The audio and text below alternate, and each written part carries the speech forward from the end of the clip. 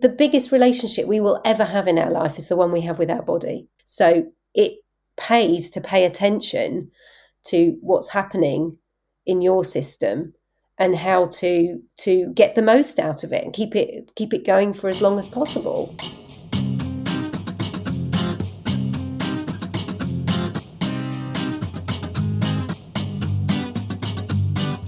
Hello and welcome to episode 82. So we're kind of on the bounce of 3 episodes in a row talking to interesting women and hearing their great stories. In our last episode we met Hayley Jones, the not stereotypical accountant. In the next episode coming after this one, we're going to meet Sandy and we're going to talk about mental health. But today it is a fab conversation with Melanie Griffiths about movement. And Melanie is based on the Isle of Wight, and she runs a number of different services. She does dance and fitness classes, workshops, she does events, holidays, and meditation and mindful movement sessions as well. Well, today our conversation is all about movement, why it matters, and why you could be better off if you got more movement into your life. Now, this is a really full episode, and we covered loads of stuff. There's an insight into Melanie's experience and how movement has had an impact on so many things, including a really serious illness. There are practical tips to help you get more movement into your world. And towards the end of the episode, we talk about relationships and specifically where people who work in very different worlds, how that can impact their home life. So as you can tell already, it was a really varied chat. I was in the studio, Melanie was in the Isle of Wight, and I tell you now, she's such a ball of energy that I challenge you to listen and not feel compelled to get up and add more movement into your life. In fact, the chances are that while you're listening to this, you might already be out walking the dog or doing some household chores or mowing the lawn. But whatever you're doing, let's find out more together about the joy of movement. Hello, Melanie. Good morning. Hi. How are you? I'm good, thank you. So you are in what appears to be a sunny Isle of Wight. Yeah, I think it's just a moment in time. So we decided that we should have a conversation and record it for the podcast because we met through Portsmouth Business Exchange, didn't we? That Penny Plimmer runs. Penny's great, isn't she? The fabulous Penny Plimmer. She's so cool. I definitely want to give a shout out to We're going to big her up here. Yeah, absolutely. She is amazing. Well, she's connected me with so many fab people, including yourself, and it's actually providing me like ammunition for guests for the podcast. I'm fending them off. I'll only talk to interesting people. Hence why we're talking to you. So I've probably done some sort of intro for this podcast already, talking about who you are and what we're talking about. But if I've forgotten and I haven't done that, can you just tell us, please, who you are, what you do? What are you doing? What am I doing? Yes, I question that a lot, actually. What am I doing? So I'm Melanie, and movement is my thing. That's the short bit. But it's really movement in health and well-being, and health and well-being defined as body, mind, self, and emotions. So the whole package. Okay. Your company was called Movement Junkie, It was called Movement Junkie, yeah. Well, actually, It's had several incarnations prior to that as well. Right, okay. Fantastic. I've tried to get the balance of the whole element, so body and mind, so that it wasn't just one thing or the other. So Movement Junkie stayed around for a while. Okay. Yeah. And again, if I have actually done a proper intro, I'll explain to our listeners that we're talking about movement because the connection between movement and work, for some people, there can be a disconnect. So we thought it would be useful to share some ideas about why movement matters, why it's important, how people can include it in their working day, and just talk about some other fun stuff. We're just going to make it up as we go along, to be honest with you. Definitely. I don't know about you, I haven't done any prep. No, I was thinking the same. So movement then. So how did you get into movement? Oh gosh. So sit down, get a cup of coffee or whatever. You've told me that I have to rein you in. So I know. In 5 sentences, Melanie, how did you get into movement? I can't count either. So it started when I was very young. So we go all the way back to being a fidgety child. Right. And this, I think, I now can see the connections. A fidgety child, mum didn't know what to do with me. So I was put into tumble tots classes or whatever the equivalent was back then. And I absolutely loved it. I loved moving. And then I went on, and then from there, and this is a long time ago, so what was available in terms of movement was very, very limited compared with what is available now. I was channeled into dance quite. I think that was a sort of natural step for me. And I started doing ballet, tap, modern. That was all that was available in the dance world at that time. I mean, now kids can do all kinds of stuff. And I trained in that for years, up until about the age of 18. And I got a little bit disillusioned with the whole dance world in terms of it was quite rigid. It was elitist, still carries some of that today. And it was funneling you into exams or performance, really, or both. And I lost the joy of movement. And I lost interest in what I was doing. So when I had a whole other life, which is probably a whole other podcast, but I came back to movement when I was seriously ill. And I came back to movement in a new way. And then I really reconnected with movement and began to understand the importance of movement for health and well-being beyond the training I'd had as a young person, teenager. And then I was able to go back into levels of performing with it, but in a different way. So that's that was probably more than 5 sentences. No.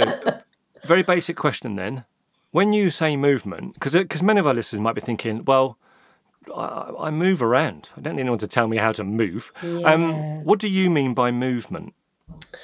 Well, literally that, really, because I think movement, if we go into like words like dance, physical activity, fitness, or types of movement activity like running, people immediately think it's got to be, and I'm doing air quotes here, a thing. Yeah. But actually, movement is very simple, and movement in its simplicity of literally range of motion with the joints, muscles and bones, etc., can be beneficial to the body. If you strip it back to that basic place, then it can actually be beneficial and you can build on that. And there are schools of thought around now that have gone back to, I mean, I think there are terms like wild fitness and now gets labelled. But yeah, so I am talking about basic movement. But what I have discovered is that people have set patterns that they live within. And they live in I would say, a level of autopilot.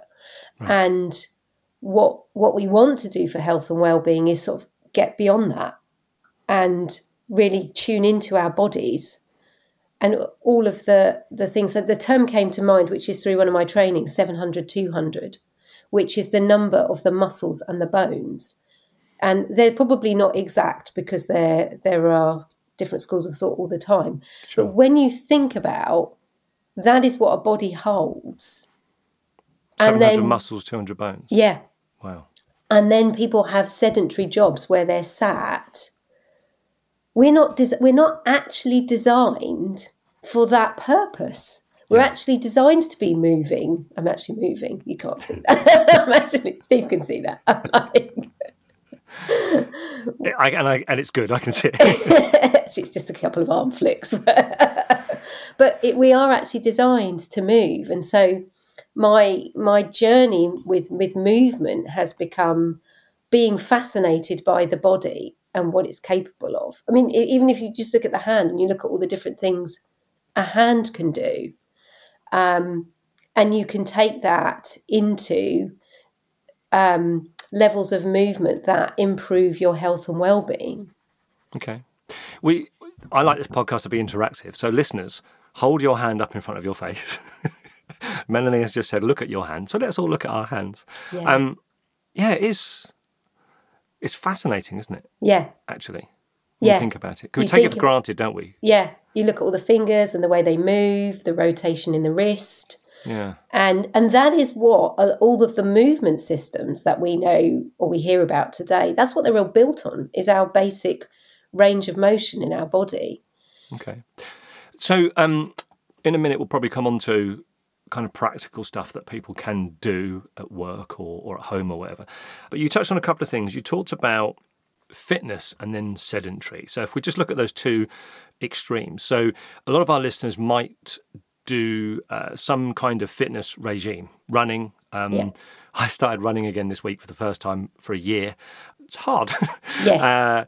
Go to the gym, whatever. But there is a difference between a fitness routine and what you mean by movement. Have I got that right? Yeah. I think, trying to think how to explain it. I think people can go to classes or take up sport and activities, and this might be a bit controversial, but possibly be movement people out there going, and they still don't really know how to move their bodies. I've seen it a lot. I've watched a lot of movement over the years, particularly dance. Dance has really been my main focus throughout my life. And I've been to see many shows. And I can tell a dancer who knows how to move their body and a dancer who doesn't, but is still dancing. There is a difference in their essence, in their energy, the way it's presented, what you're drawn to with the eyes. So I think what happens, or what can happen, is people take up sport and activities. Yeah. They get injured, and they get injured because they actually they haven't really stripped things back to, how do I basically move? Okay. And I've just thought of a great example. I did a training years ago with some amazing guys called Anatomy in Motion, the Finding Centre, and they work with the gait cycle, so how we walk. Okay. Right. And they work with the correct anatomical movement through the bones and joints of how. Yeah. So I did this training, and I was teaching a holistic movement class at the time called Dance Chillax. And I love playing with different movement forms and thoughts and things like that. So as we were coming to the end of the class, I thought, I know, I'm going to have a little play with that gait cycle idea. I'm going to take what I've been doing with them and bring it into a lyrical movement. So it was literally just having people step forwards and back with a heel strike as if they would walk. And when you naturally walk, your arms move in opposition. So we'd broken it down and were slowing it down. People could not walk. Right. They couldn't get that opposition. I was absolutely fascinated. And I thought, this goes to prove that actually, even if we've done loads and loads of activities throughout our life, we actually may not necessarily know how to move our own bodies or what's even going on in there. Prior to taking up running again this week, my movement regime was I usually do a walk in the mornings, so like a 2-mile circuit up the hill and back again. One of the things that I learned, I can't remember where it was, is the importance of that oppositional move with your arms and why it's important that your arms move while you walk. The problem is, of course, and I'm holding up my mobile phone, you see so many people walking with 2 hands holding this mobile phone device in front of them. And I mean, if they're not paying attention, they might get run over. But presumably that's interrupting that natural flow. That's having an impact. Yeah. I mean, one of the big things I would say is, people, put your phone down. Put your phones down, for goodness sake. I mean, if you listen to this on your phone at the moment, don't put your phone down yet. do it right now. When I take the dogs out for a walk, I always leave my phone at home. Right. I really think that we need time away from the devices. Yes. To get to know our bodies again. And yes. Like you're saying, that whether it's a physical interruption or even a mental interruption, it's actually interrupting that connection we have with our bodies. We've lost it, many of us. Yeah. And that presumably then has a detrimental effect. So the relationship between movement and fully moving your full body and our minds and how effective we are at what we do. Tell us a little bit about the part movement plays in all that. So most people are familiar with the phrase mind-body connection. Right. And so for me, it's partly through my own health and well-being, partly through training. I came to learn and understand, really through my own experience, a body-mind connection, which is slightly different. So there's a lot of thinking out there about, direct the mind and it will direct the body. But as I was going through my own healing, I discovered there were places in the body I was holding tension, energy that had become so deeply embedded, it had manifested itself. Okay. And I as cancer. So, Right. so my healing from that was movement led.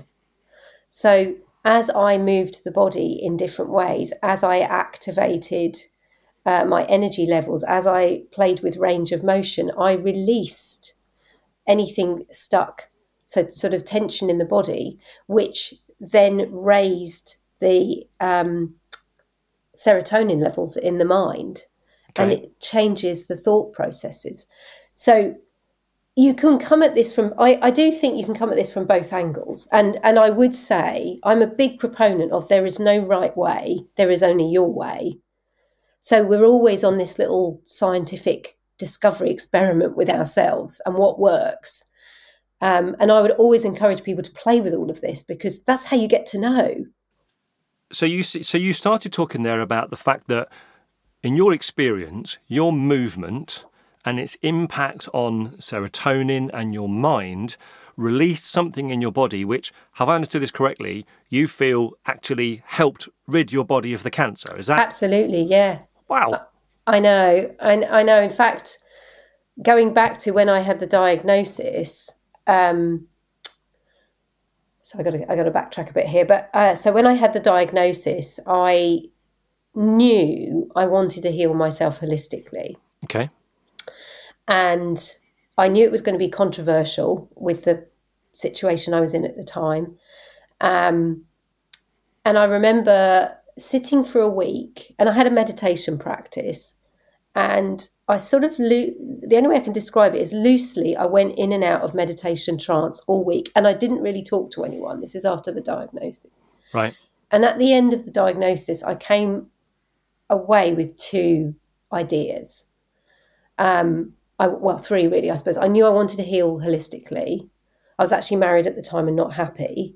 So I knew I needed to step out of that situation. And I was living in the States at the time, and I knew I needed to come back to the UK. So there's a whole big story there. But movement was a big part of it. And after that experience, I remember going for a walk and hearing, I'm going to say hearing voices here, which will send people somewhere else. But I had this sense of, I need to go faster. Okay. And I actually took up running. I'd never been a runner, and I took up running. And the first year when I was going through the healing of cancer, I ran every day. And it was the most amazing thing for me. In fact, I wrote an article for a running magazine about it, because where there was so much going on in my system in terms of detoxification, I struggled to sit still. So running became my movement meditation. Now, just sticking with this subject, but I guess thinking about, because some of our listeners will be thinking, I'm just about to press stop now. This is all woo. This holistic stuff. It's none of it's real. And personally, I do come at some of these things with a degree of skepticism, because I am quite sort of, I don't know, scientific in my approach. I like to see, can these things been replicated and proved and all this kind of stuff. But I also am open-minded enough to want to understand how these things work. So, dear listener, if you are just about to press stop, please don't, because this is really interesting. I'll play the part of the listener that's saying, hang on a minute, Melanie, you're talking rubbish. What, in that voice? Yeah. Whenever I'm being challenging, I'll go right into South London, because that's where I lived for quite a long time. You know what I mean? So I was born in Portsmouth, and when we moved to South London as kids, the people in South London think that people from Portsmouth, they think they talk with a West Country accent, because it's all the same. Because in Portsmouth you go round about, whereas in West Country you go round and round and round about. And but for people in South London, Portsmouth accent. So I was Farmer Giles, apparently, for years. And then I moved from South London to lots of places and eventually ended up in Scotland. And when I lived in Scotland, I instinctively brought up the South London, because I'm a geezer, you know what I mean? I talk like you talk well funny. And I always, it's really quite bizarre. I always want to be like a bit different in the room. I'm just basically a weirdo. I'm not a sheep. I'm not a sheep. That's right. Yeah, I'm not a sheep. Or I'm a sheep with a pink stripe. Yeah. So this journey you went on, and you've reminded me of something that I think we talked about this before, actually, on the One You Feed podcast. One of the things that they talk about there is you can't think your way into new actions. You have to act your way into new thinking. Yeah. And I think that's quite a powerful thing. And that sounds similar to what you were doing. You were moving, and that was actually having an effect on your thoughts and then your body. Yes. Is that right? Absolutely. Yeah. And it got rid of the cancer. Yeah. That's the short story. Yeah. Yeah. Yeah. And there were lots of different things. And I would always preface my own story to say to people, it's unique to whoever it is. You know, I made choices that were right for me, which was a completely holistic path. And that might not necessarily be right for everybody. So, sure. Yeah. But presumably, regardless of who you are and regardless of your ailments or what you want to be better about your life, what you do feel very strongly about is that movement can definitely have a positive effect on your mentality and how even end up how good you are at your job or how productive you are. You know, it can have a direct effect on that. Just tell us a bit more about why you think that's the case. Absolutely. So I've obviously seen it in my own system, and I've been teaching for about 15 years. So you get the feedback from people that come through, and I teach all kinds of different classes and have taught all kinds of different dance-based classes over the years. Okay. And the feedback is the same. It's the same. People always feel better in themselves. And I think it's the combination. Now with dance particularly, it's the combination of brain applied to movement. Right. You've got the music element as well. But not everybody wants to do what I would call lyrical movement. Some people would rather do something like running or... What's lyrical movement? So dance, really. But I say lyrical movement because when people think of the word dance, they think of performance. Right. So, and actually, I have come to realise that dance is a very vast term for anybody moving to music. Okay. Or even without music. In a kind of fluid, lyrical fashion. So that's sort of my definition of it. But with students over the years, it doesn't matter what they've done, whether they've come to a dance fitness class, whether they've come to a holistic movement class, whether they've come to strength and conditioning, whether they've done Charleston with me or Samba, they all go away feeling better in their bodies, usually stronger, fitter, more agile, flexible, clearer in their minds.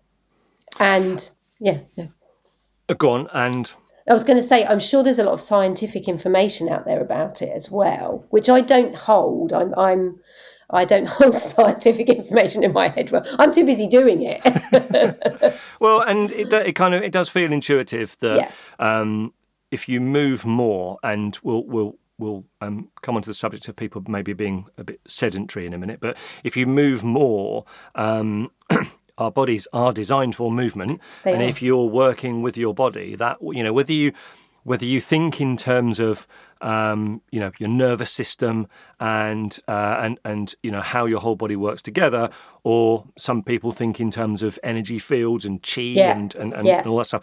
Whatever approach is, to me, it makes sense that the more you move around, the more you're doing what your body was designed to do. Exactly. And ultimately, if you're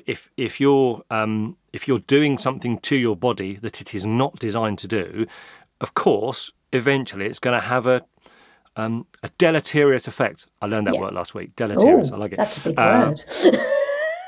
Why does that lack of movement have such a potent effect on people negatively? I think because they're in the same, they probably are doing some movement, but it's the same patterns. So you're not, when you're in a situation like that, you're not using the equipment to its full capacity. And you know the phrase, if we don't use it, we lose it. And it comes back to that. So it's constantly, I like to call it oiling the joints. It's like, and I often use the car as an analogy, because people, if something goes wrong with their car, they wouldn't think twice about taking it to the shop to get it fixed immediately. if something goes wrong with their body, a small thing, they will probably ignore it for 6 months. Yeah.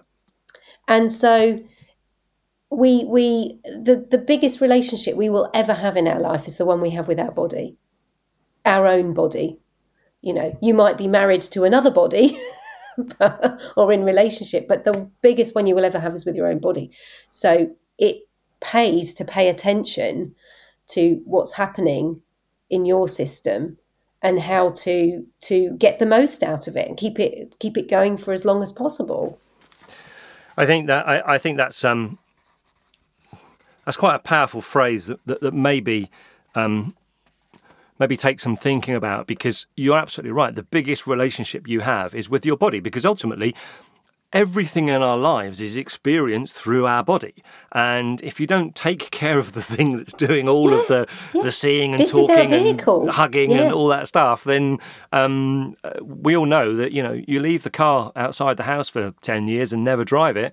The day you need it, it ain't going to be there for you. No.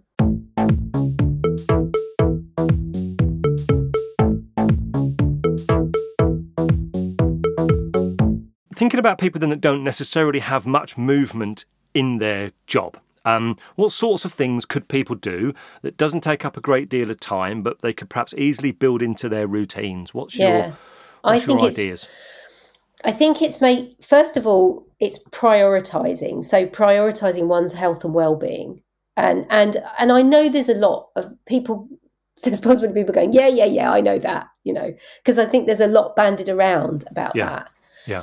But until people make that personal connection to it, i.e. have a health crisis, they don't tend to react to that. And what I would really like to see is people making that connection earlier. So it's doing it in bite-sized chunks. If you've got 5 minutes, you know, if you can prioritise 5 minutes, say in the morning, I would bring a little bit of, I don't like using the word meditation because, again, that carries big, but sort of 5 minutes closing your eyes in the mornings before you start doing anything in the day is powerful. Yeah. Because it allows you to set up the day for yourself. So we start there.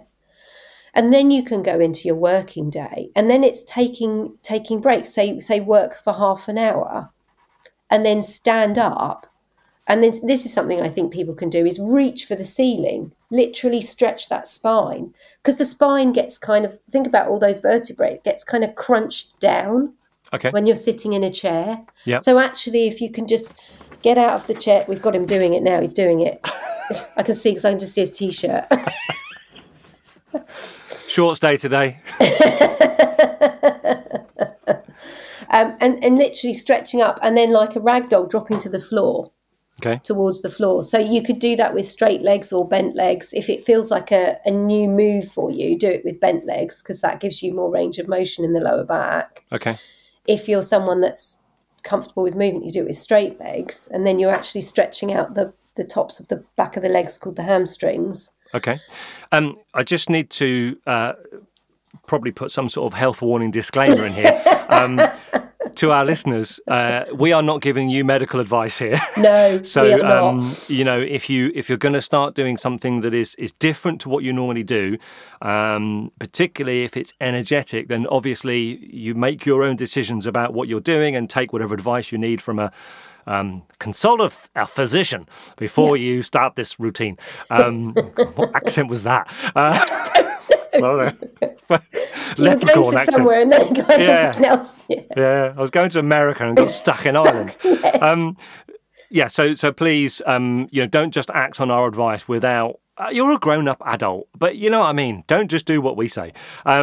Stretching to the ceiling, dropping to the floor, because that, to me, that is more movement than literally just standing up or walking around. Exactly. Okay. Yeah. What else can people do? And you're lengthening that spine. So sitting at the desk, literally sitting at the desk, you can just rotate the wrists. Okay.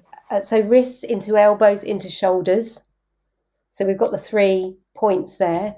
You can lift the feet off the floor. Yeah, that's it. Yeah, there you go. He's doing it, folks. He is doing it.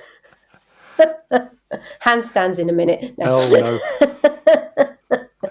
no. You can literally lift the legs off the floor, circle the ankles. These are really good for just circulation. Okay. circle the other way, rotate Yeah. one way. You can even, if you've got the space, you can do the same from the knees. Be a little careful around the knees. Yeah. You can even just extend from the knee, let the leg rise up and back down so you're on the floor. So you're just literally that range of motion from the knee joint. So those are things you can stretch in your chair. So if you are so, which I hope you're not, so maxed out that you can't even leave the chair, Yeah. these are things you can do in the chair. Okay. I've got more.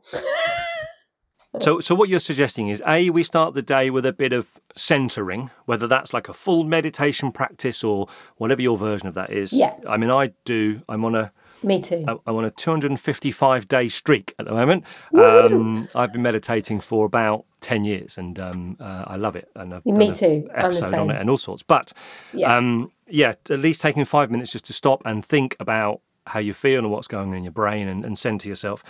And then take a break every half hour. Now, that in itself, before you even start moving, can be challenging for people because, habits can be tricky.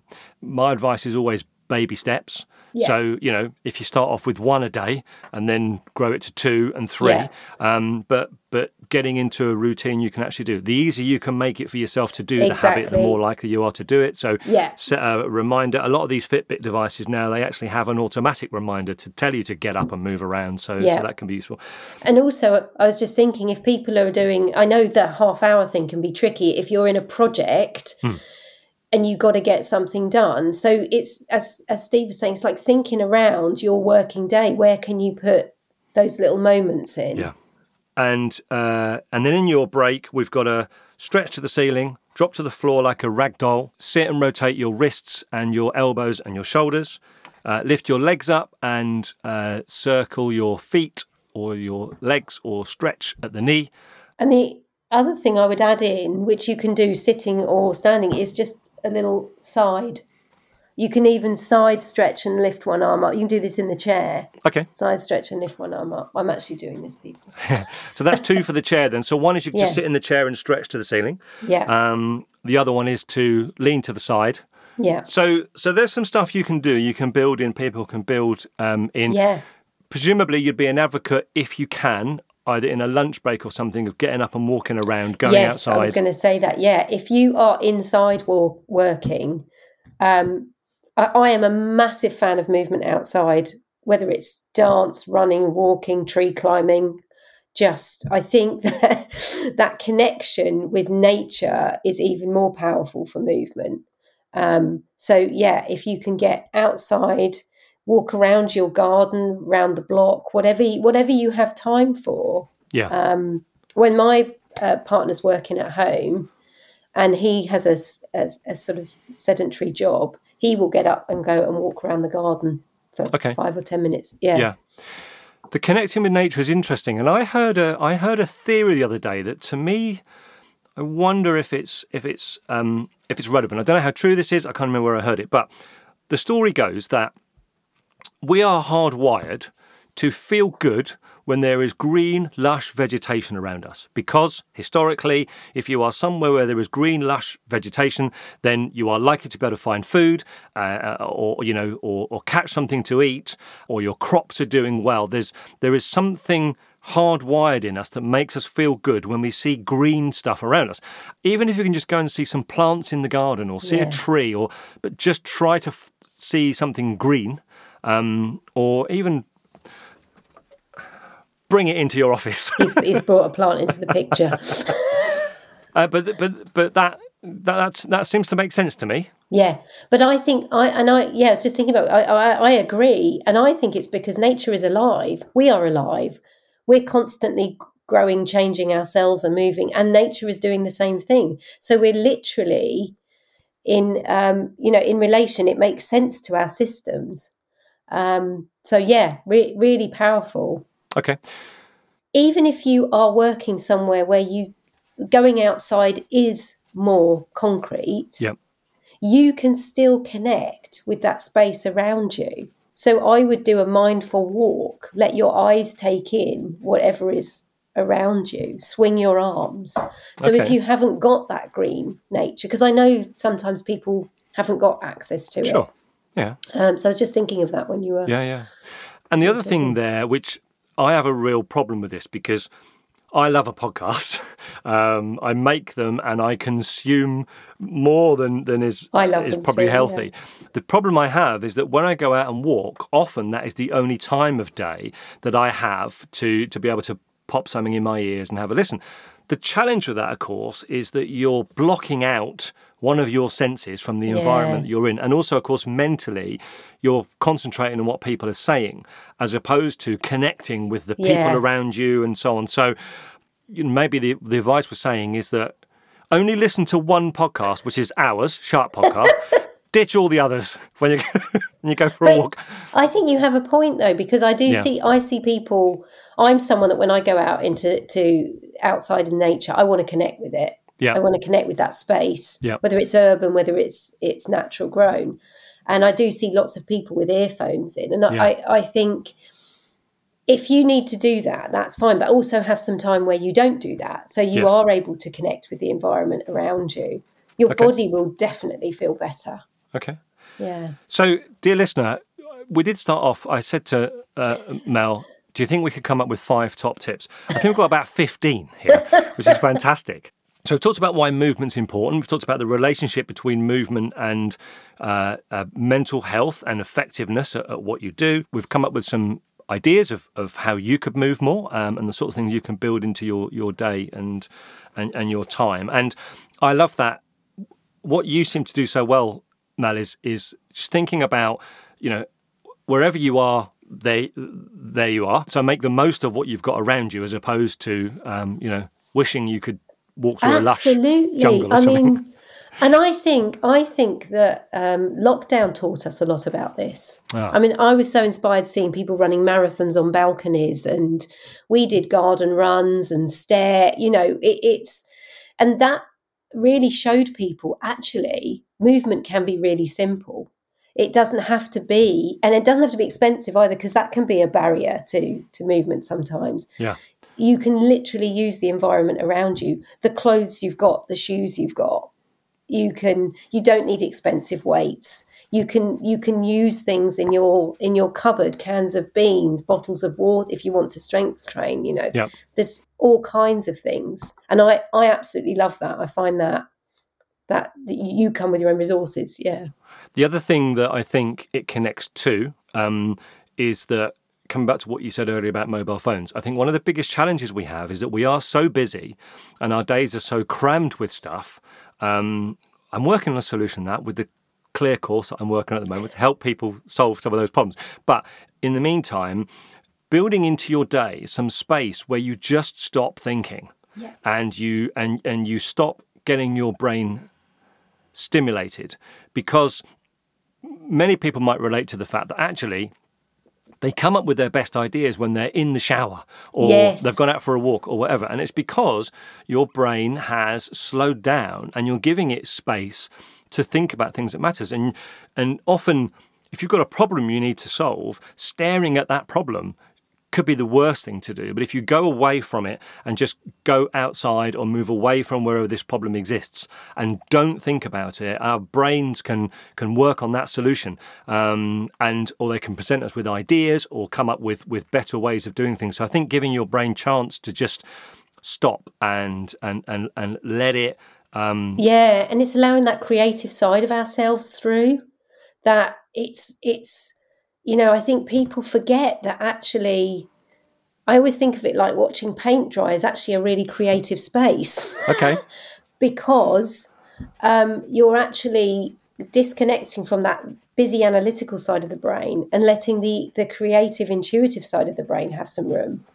And we need both to function. Honestly, you have come up with so many radical things, and that for me is probably the most radical. What we recommend is watch paint dry, because, and I'm not being flippant. Again, of course, that's the cliche example of something that is boring. But sometimes we need to be bored. We need to be forced to be bored to allow our brains. And I don't know if you know, Mel, on YouTube there is a 10-hour video called "Watching Paint Dry." I did not know that. Yeah, it's true. I'm and unsurprised. somebody has filmed paint drying. And I often use it as an example to say, just because you can doesn't mean you should. The platform is not the solution. You've got to have something to say as well. So YouTube might be great, but there is a video that's 10 hours long called Watching Paint Dry. But maybe watch it for 10 minutes.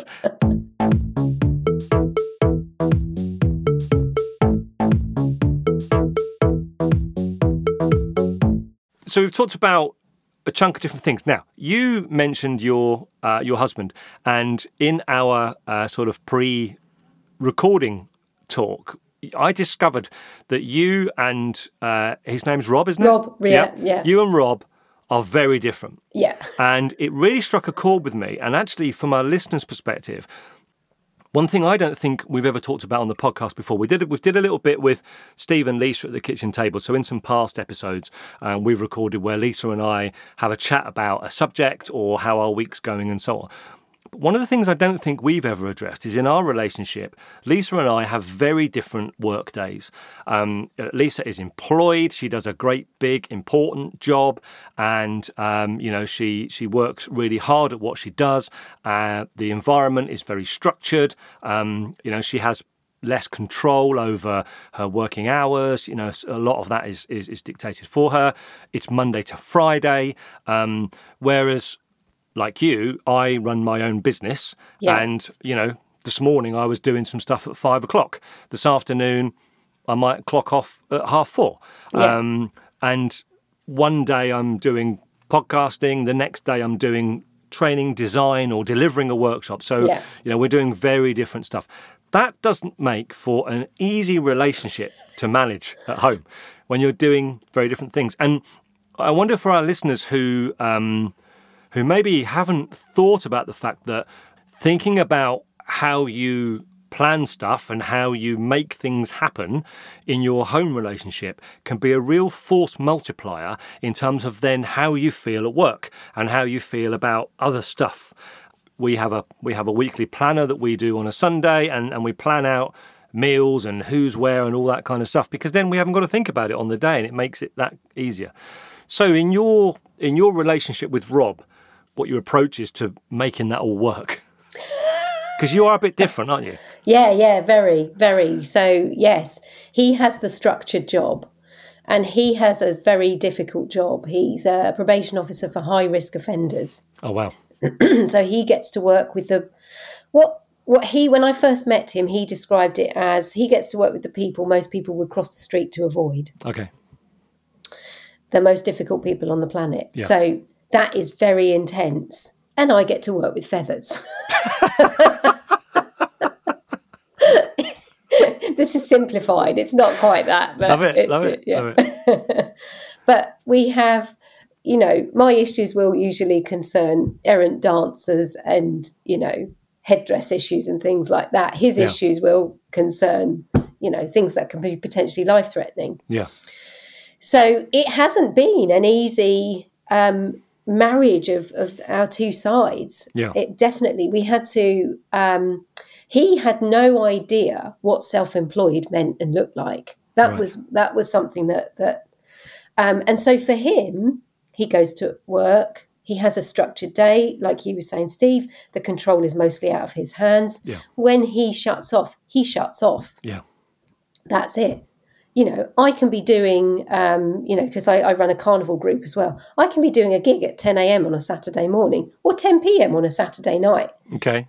And I am working, or he can be coming home from work as I'm getting ready to go out and teach or do something. We definitely don't have it down. I will say that. we are imperfect, but we are learning about communication. I mean, I think that's a given, isn't it, in most couples? Communication is the bridge, and constantly checking in with each other, which goes variously up and down. If he's had a stressful day, he's likely to forget, or a stressful week. And Friday has been, say, my rest day because Saturday I've got a gig and I get up Saturday morning and I've got to kind of go into performance mode. And he's like, lying in or relaxed mode. It does take a lot of conversations. about how to manage that. And when he's worked at home, we've had to manage our space in the house as well. How did you do that? Managing So your he space? works, we've got a small room upstairs that he works in, Okay. which works best because his work is sensitive and nobody can see it. There's a confidentiality to it. Of course. We did try having him in the lounge, but then I would be coming in and out, and I'd have to. I'm not looking at the. Yeah, it was too tricky. So, and the lounge is better for me if I've got to do choreography. I need the space. So presumably, what you're saying is the key is whatever from our listeners' perspective, whatever your space constraints are, having a conversation about how you're each going to use that space is the key. Definitely. And reaching some sort of agreement instead of just assuming that the one with the most important job is the one that always has the prime space. Well, I think it's interesting that I'm going to say this. I think it's interesting you use that term. Yes. Because I think your job is interesting. Yeah. It's important. I'm using it colloquially because what I'm suggesting is that I think that's what some people default to. I think they default to this perception that one job is more important than the other, and often that can be about, frankly, who's bringing the most dosh in. I know. So if you've got someone who's bringing a lot of the income in, there can be a default position that the other person should defer to that person's role. Yeah. And I don't think that's necessarily always helpful. Well, no. And also, interestingly, I had this conversation with a friend who is in a similar space to me. Her husband has that more structured job, brings in, and she does lots of community things for the community. So we impact the world in different ways. And I think it's tricky if you've always worked in that corporate world with a strong sense of structure to understand the path of the self-employed. I was about to say the path of the unemployed. Feels like it sometimes. Said one self-employed person to another. July. Yeah. Yes. So the path of the dance of the self-employed. The dance of the self-employed. Yeah. It's and we've had conversations over the years about when I should be shutting down. I'm doing air quotes and I've had conversations with myself about how it all works, and I've realised that so much of my work is me. It's literally me. Yeah. And so it's becoming comfortable with that aspect. And the more I'm comfortable with that, then the less stress there is around it, because it's almost an extension of who I am. And that's probably not the case for everyone that's self-employed. Some people have businesses that are separate from them. What I do know is that when people are self-employed, although it may not feel like it always, often people are doing what they do because they love what they do. It's a conscious decision to work in the area you're working in. And I'm not suggesting that people who are employed don't make that decision. Of course they do. But some of what they actually do on a day-to-day basis is out with their control. Whereas if you're self-employed, you have a bit more control over what you're going to focus. And I think, again, I don't speak for everyone, even you may feel differently. Sometimes I struggle with the fact that because I love what I do so much, if Lisa's had a really hard day, I feel guilty. Because I feel like, hang on a minute, she's having some real challenges. You should have challenges. It's only fair, Steve, that you have challenges. And I'm like, actually, I've designed a workshop, or I've delivered something to a client who skills have changed people's lives. But I've loved it. Yeah. And there can be sometimes an imbalance in this maybe sense of duty about if one's having a hard time, the other one feeling a little bit uncomfortable of the fact that, well, maybe I don't want to talk very much about how great my day's been because that might not help. I don't know. Does any of that resonate I think with you? and I think that probably goes on with jobs anyway, doesn't it? In relationships. Yes. And and that's it. I mean, I would say my path with what I do, I love it, but it hasn't always been easy. And sometimes I've clung on for dear life thinking, what the F am I allowed to swear on here? Yeah, you are. What the fuck am I doing? This is crazy. This is, but there's a part of me that knows this is what I'm meant to do. This is what I'm meant to deliver in the world. somehow. And it just takes, I don't know if you find this, it just takes that one person who messages or contacts and says, oh my gosh, that was amazing, whatever that thing was, whether Yep. it was coming to class for the first time. I've got a student who's come back after several years. She's like, oh, this is brilliant. Yeah. I go, oh yeah, that's why I'm doing it. Yeah.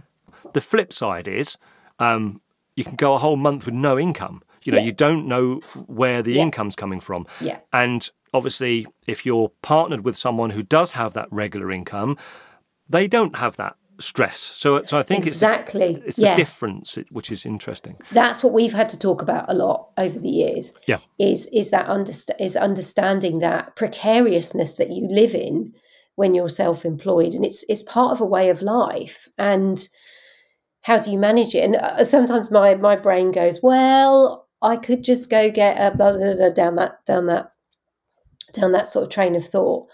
And I look at that for 5 minutes and I'm like, oh no, I can't do that. I'll have to carry on with what I'm doing and deal with, it's finding some grace in those moments and knowing that somehow it all works out. Because I really do believe that when you're, I'm going to use the word divine, but when you're in that space where you're divinely guided to do what you inherently feel called to do, yes, you are always looked after. Okay. It's not always evident. So this is me being challenged in South London. I know I'm getting a bit woo. No. But again, I think a lot of this depends on perspective. So my version of that is that if you are doing what you love, sometimes it's easy to focus on, when you're presented with a light month, or you don't have a pipeline of clients, or the income's not coming in. Sometimes it's easy to focus on the fact that no matter how hard you're working, you're not bringing that income in, and that can become all-consuming. Yes.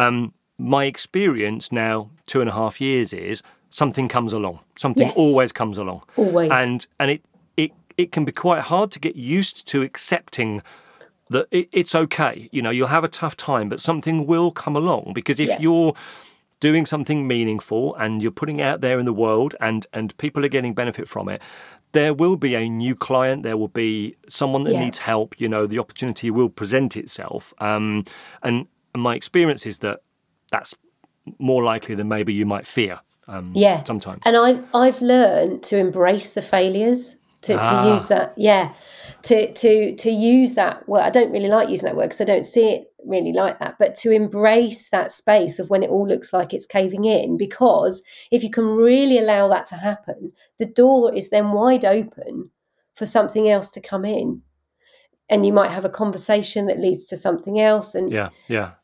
so we've talked about in terms of you managing your relationship, we talked about the importance of communication with you and Rob, checking in with each other, managing the space, the physical space that you work in. So having conversations, not just assuming that this space belongs to one person or another, but talking about that even on a daily basis, depending on what the people have got on. You've talked about not defaulting to the biggest breadwinner or the person with the air quotes most important job, always prioritising their needs, because you both have needs. You talked about if you're doing what you're meant to do, using that sort of acceptance that good will come if you're self-employed, and when you do have challenges, embracing that challenge, accepting that, and just sitting and living with it, and going, okay, this is happening. Yeah, that's all right. Don't pretend it's not happening, but also don't catastrophize. That word, somewhere in the middle. Is there anything else in terms of the things you and Rob do at home that we haven't covered that you think would be useful, interesting for the listeners to consider? I think we are people who have different interests as well. So I am someone that will go and do anything, and I will go if I want to do it. It doesn't matter whether anyone else wants to do it with me. I will go off and do it. And I like to try all kinds of activities, parkour, roller skating, sea swimming. I am a movement person. And he's not really. He likes to run. So one of the things that we've been looking at more is where are the common areas that we can whether it's watching a television program together that we both want to watch, Right. or going off and doing something together. So I suppose some people might call it date night, but Yep. I know he would hate it if I called it that. He would absolutely hate that. So it just finding those, because obviously there's a lot out there about being individual and, you know, making sure you look after yourself, etc. But that nurturing place in the relationship is, you know, what has brought you together. Yes. And where is that common ground? I mean, we have, I don't know how many times we've I can't even speak. We've rewatched the Frasier box set. Oh, nice. Because we're both huge fans. Yeah. New series coming, apparently. Oh my goodness! He's back, and they're making a completely new series. Or I'm not sure it's a film or a series, but yeah, there's something. Yeah, I did hear something. Yeah. So it's, and I have to say, for us, comedy is. I mean, if we're struggling, a whole episode of Father Ted will put. We'll sort everything out. Oh dear. We're both big Father Ted fans, but so. I think, and I know humour isn't always the easiest place to get to when things get tense in a relationship. Yeah. But if you can get there, you suddenly realise, we're all taking this a bit seriously. So you've said two different things there, which I think actually both apply and support each other. So it's the importance of taking time for you as a couple, what you do together, and planning that in. So not just assuming that will happen by accident. That's the big thing for me. You know, if we just think, oh, when we've got some spare time, we'll do this. Well, come on, let's be honest. How often do you sit there thinking, oh, what am I going to do for the next hour? So it's planning it in. Yeah. And also, I do think that idea of also, if you have individual interests, that it's okay for you to plan in your individual stuff as well. And that you know, again, obviously it comes back to communication. You're talking about it, but I think that's important. Cool. So we talked about movement, the importance of movement, how it affects people's health, mind and effectiveness. Talked about the difference between movement and fitness, how people can build movement within the working day. And we've come up with some top tips, which we'll put people in the show notes for people to check in on. And then we kind of moved into the area of, see what I did there? We moved into the area of you and Rob and the relationship and how people that are self-employed and people that are employed are working together. But to be honest with you, anybody that's in a relationship where there is a difference between the dynamic of someone's employment and someone else's, which could be about income, it could be about status, it could be about... and the status one also, I think, is relevant. There are lots of people, I think, where maybe, you know, someone is a director and the other person is doing what might appear to be a lower status job. But of course, as you said, that doesn't mean that's less important. And it's addressing that in the relationship. We talked about some top tips that you and Rob do for working together and making things work, which again we'll put in the show notes.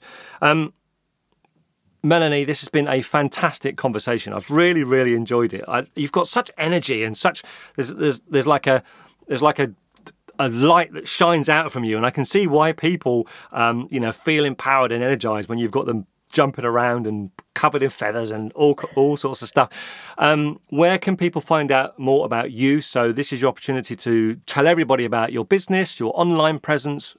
Yeah, so I have a website. It's literally my name, melaniegriffiths.com, and it has everything on there. I do classes in person on the Isle of Wight, classes online,